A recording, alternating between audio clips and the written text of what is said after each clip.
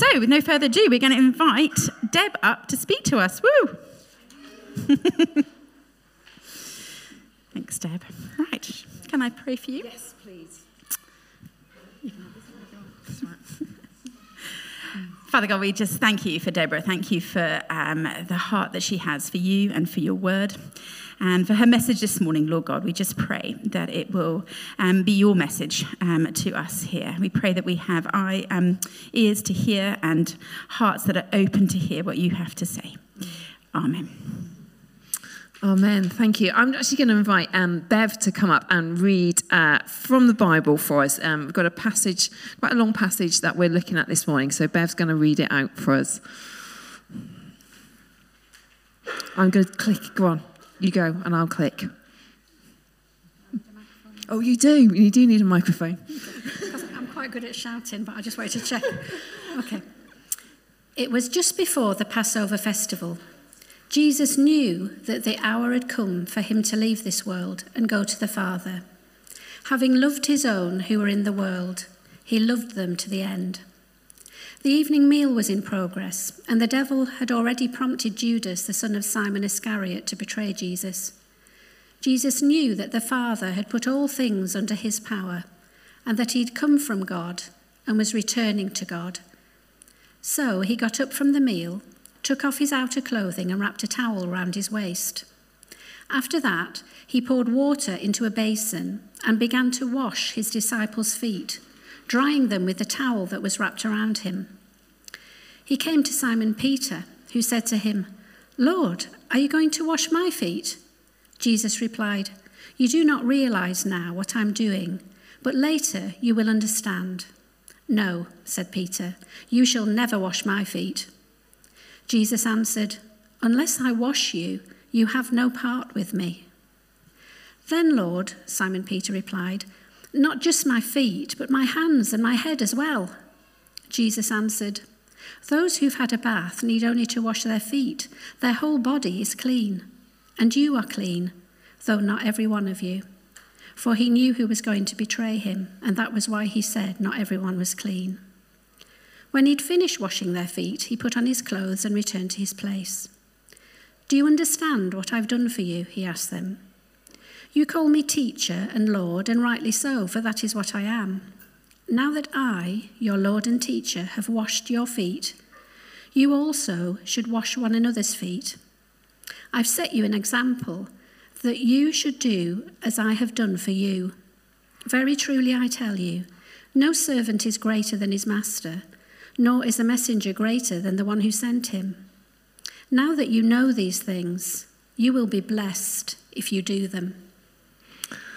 Thanks so much, Bev.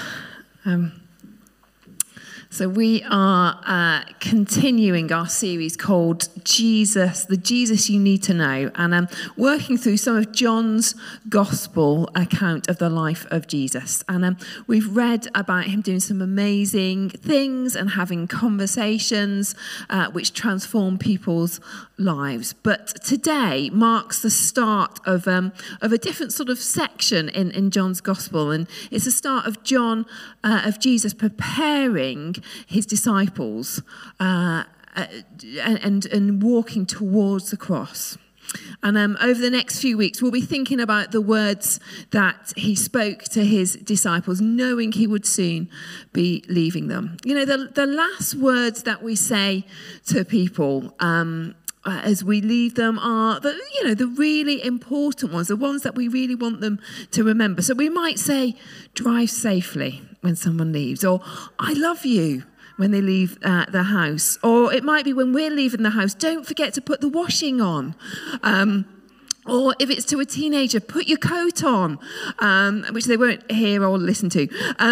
But, important priorities like that as we leave people, those are the important things. The last things we say, the important things we want them to remember. And it's similar with Jesus. So these next few weeks, we're going to look at the important instructions that he gave to his disciples, including us, to follow. But why was foot washing one of these important priorities? Why was that an important instruction for the disciples? Foot washing is not a familiar practice in our culture, is it? So just for a moment, I'd like to turn to the person next to you and just tell them how you feel about someone washing your feet, or someone washing your feet. I'm not going to say do it this morning, don't worry. But do you love a good pedicure? Or does the thought of someone touching your feet or you touching theirs really freak you out? Just for a moment, just have a quick conversation.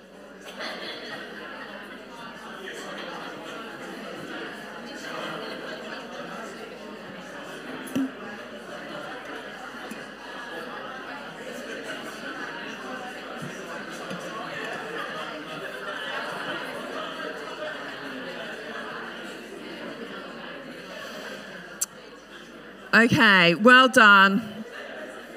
Well done. Now, I know some people get a little bit funny about their feet. Personally, I don't have a problem. I don't have a problem with feet. Don't have a problem with wearing sandals in the summer, or other people around me wearing sandals. Really don't have a problem. But I do remember being on a Highgrove Women's Weekend away quite a few years ago, and after looking at the same passage, we were all invited to wash each other's feet. And I've got to say, didn't love it. Really didn't love it. There's something quite uncomfortable and intimate about having your feet washed. But let's, for a moment, just look at the context and the background to this event that we've just read about in our Bible passage. Because in that time, in that culture, people would have really been grossed out by feet, actually. In the Jewish culture, feet were considered dishonourable parts of your body. People in that time, they wore sandals, they would have walked around in dirty, muddy, mucky roads, and their feet were always going to be dirty and probably a bit smelly. And your feet were the most likely part of your body to come into contact with things that the law declared unclean. Now, I don't know whether you are a shoes on or shoes off type of household, but in that time, they would definitely have been a shoes off households. And what's more, when you came inside, you would have washed your feet, or so that your feet were clean enough to walk around in the house. Or someone else would have washed them for you. But this foot washing job was a lowly, a humiliating job even. So usually done by slaves, the lowest servant in a rich household. Ideally, somebody who wasn't Jewish, so as not to subject any of the Jewish people to such humiliation. Yet here were the disciples in our passage being faced with Jesus, their teacher, their leader, the Messiah, stripping down off his outer clothes, bending down, putting a towel around his waist and washing each of their feet. Leaders weren't supposed to kneel. They didn't serve. They wouldn't show weakness or vulnerability. It's the same in the world today. Strong leaders don't serve others. They impose their views on others. They don't apologize. They don't admit when they're wrong. That's the view of a strong, confident leader in the world. It just isn't done. So to the disciples, it would have felt so wrong, so awkward, so uncomfortable to have Jesus doing this. It's not surprising that Peter reacts to this saying, no, you shall never wash my feet. But Jesus was teaching his disciples an important lesson, a lesson to do with serving one another. And he was setting an example of how he wanted the disciples to act and how we should act too.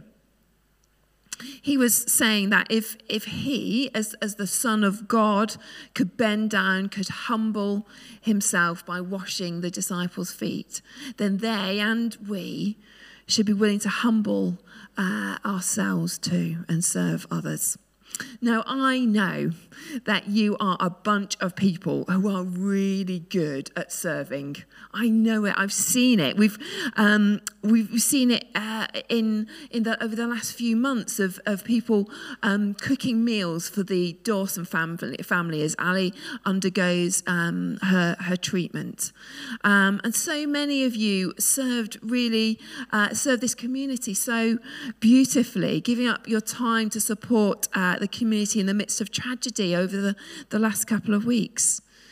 You know, we see it with so many of people on serving teams every Sunday, and I know that loads of you are going to get involved in the noise on the bank holiday, giving up your bank holiday weekend in May.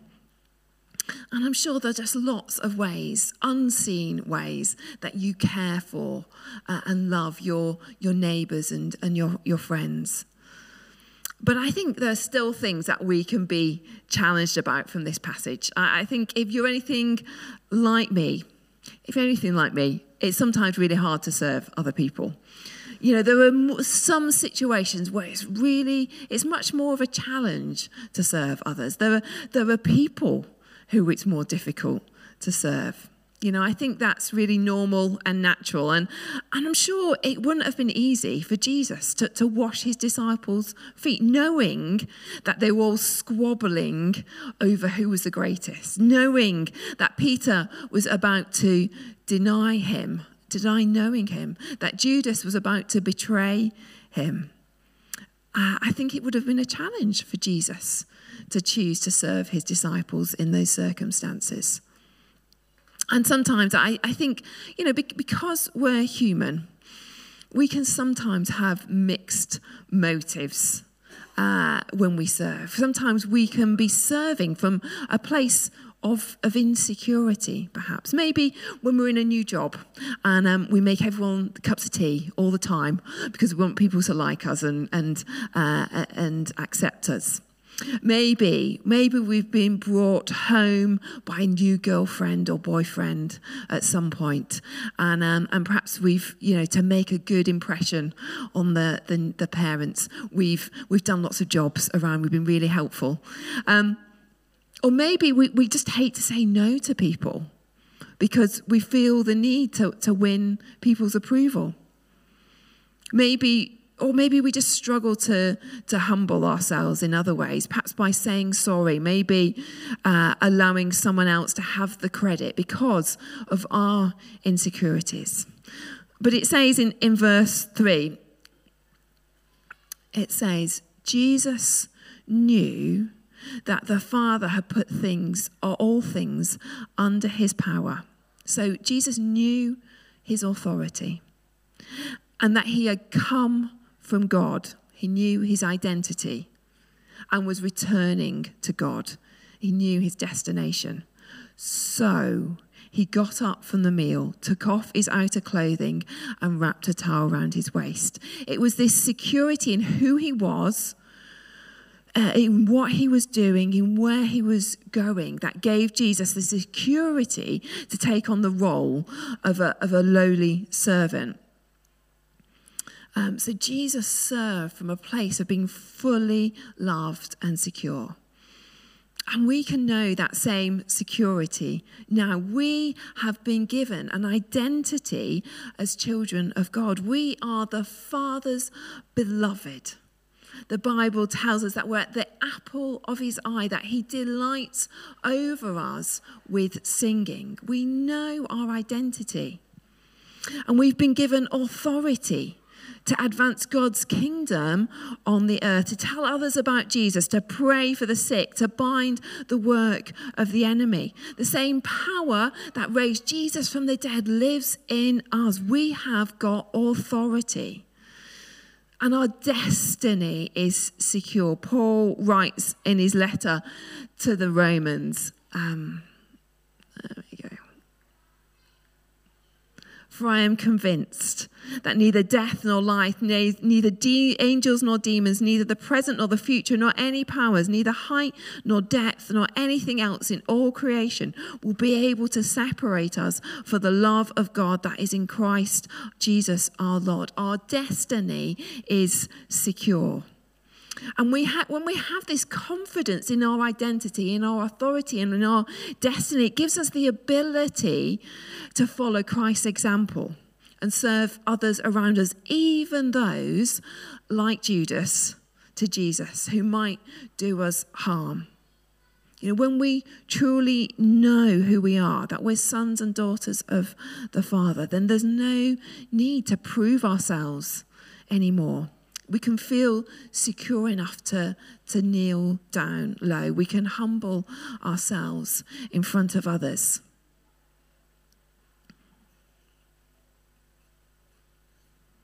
So I just got a question for you to ponder. Are you secure in your sense of identity and authority and destiny? Just for something to think about.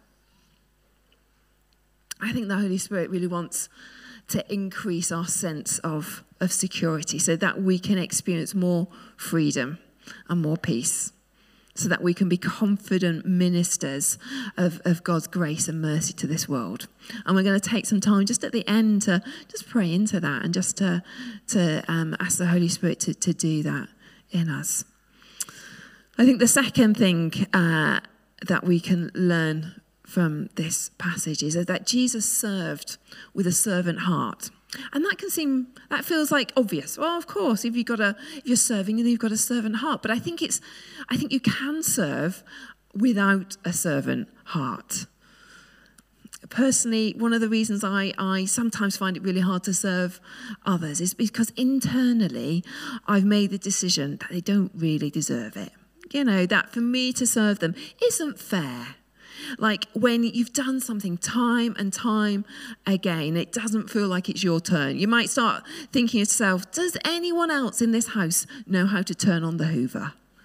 I'm not sure. Or I'm sure I took out the bins last time. Isn't it someone else's turn? Or maybe at work, am I the only one who knows how to put paper in the printer? We get ourselves into a place like that. And then we might say something like, right, I'll do it then. But, through gritted teeth. That's not a servant heart, is it? That's not a servant heart. We're serving, but our heart isn't in it. We're asking, how is this fair? Don't they appreciate what it's costing me? And when we serve like this, when we serve without having a servant heart, then it can lead to us actually feeling resentful, to hard-heartedness. And we see a little bit of this played out in Luke chapter 10 with when Jesus comes to the home of Mary and Martha. Martha was distracted by all the preparations that had to be made. She came to him, that's Jesus, and asked, Lord, don't you care that my sister has left me to do the work by myself? Tell her to help me. You can sort of hear that resentment in her words. She's serving, but lacking that servant heart. And this is where Jesus' example is so challenging and so inspiring of how he washed his disciples' feet. He knew that this was the last night he would spend with his friends before the horror of his crucifixion. Even though he must have had so much turmoil in his mind, so he must have been preoccupied with so much going on. Even though he knew his rights, he was the Son of God. He was so fully within his rights to expect everybody to wash his feet. But he chose to lay down those rights, what he deserved, what was fair, and chose to focus on his friends. He loved them, and he showed his love by washing their feet, even the feet of Judas, the betrayer. Servant hearts aren't concerned with status. Servant hearts embrace sacrifice, and servant hearts serve others in response to Jesus's example. We know how much Jesus has done for us, so any act of service that we do is so small in comparison. Simon Guillebeau, who has worked in war-torn Burundi for many years, he visited Woodlands last year, a year or so ago, and he often says, how far is too far when he went this far? Which brings me on to my final point. It says, verse 1 says, it was just before the Passover festival. Jesus knew that the hour had come for him to leave this world and go to the Father. Having loved his own who were in the world, he loved them to the end. And when I first read that passage, I sort of bumped on that phrase, he loved them to the end. What does that mean? What was that verse saying? Well, if any of you have got a copy of the NIV from before the translation was updated in 2011, so sort of an old NIV lying around, you will see that it actually says in that translation, he now showed them the full extent of his love. The idea behind that, the phrase that he loved them that he loved them to the end, was he loved them to the fullest extent, to the uttermost. When Jesus served his disciples in this way, he showed them the full extent of his love for them. And when we serve others, then we show our full extent of our love for them too. So serving from that place of security and with a servant heart is an act of sacrifice for others to show our love for them. But it's also an act of worship to God to show how much we love him. You know, I found this passage, quite challenging, really. Coming face to face with how self-centered I can be as a person a lot of the time. I wish I had more of a servant heart. I wish I could be more like Jesus, but I can't. I need help. I can't do it in my own strength. We can't give ourselves a servant heart. Only Jesus can do it through the work of his Holy Spirit. Jesus wants to help each of us to serve. He wants to help us serve people who are difficult and demanding. He wants to help us serve people in our families, in our workplace, in our communities by changing our hearts, by growing the fruit of his Spirit in our lives, for growing our capacity for love. So I'd like us just to finish now, just before I'm just going to invite the band back up now. And I'd like us just to finish by praying together. So we're just going to take a moment to respond to this passage and what Jesus might have been saying to each of us through it this morning. So I'd like you to invite you to stand with me if you're able to.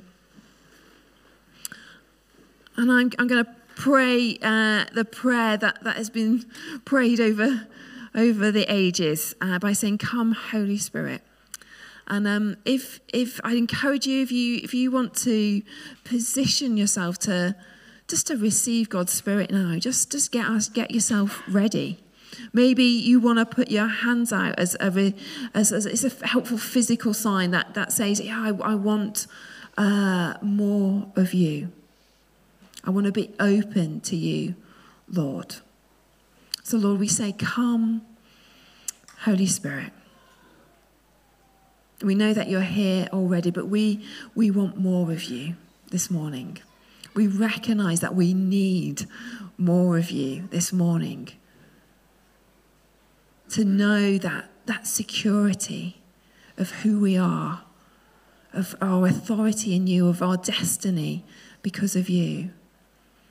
will you come? Will you speak to anybody here this morning?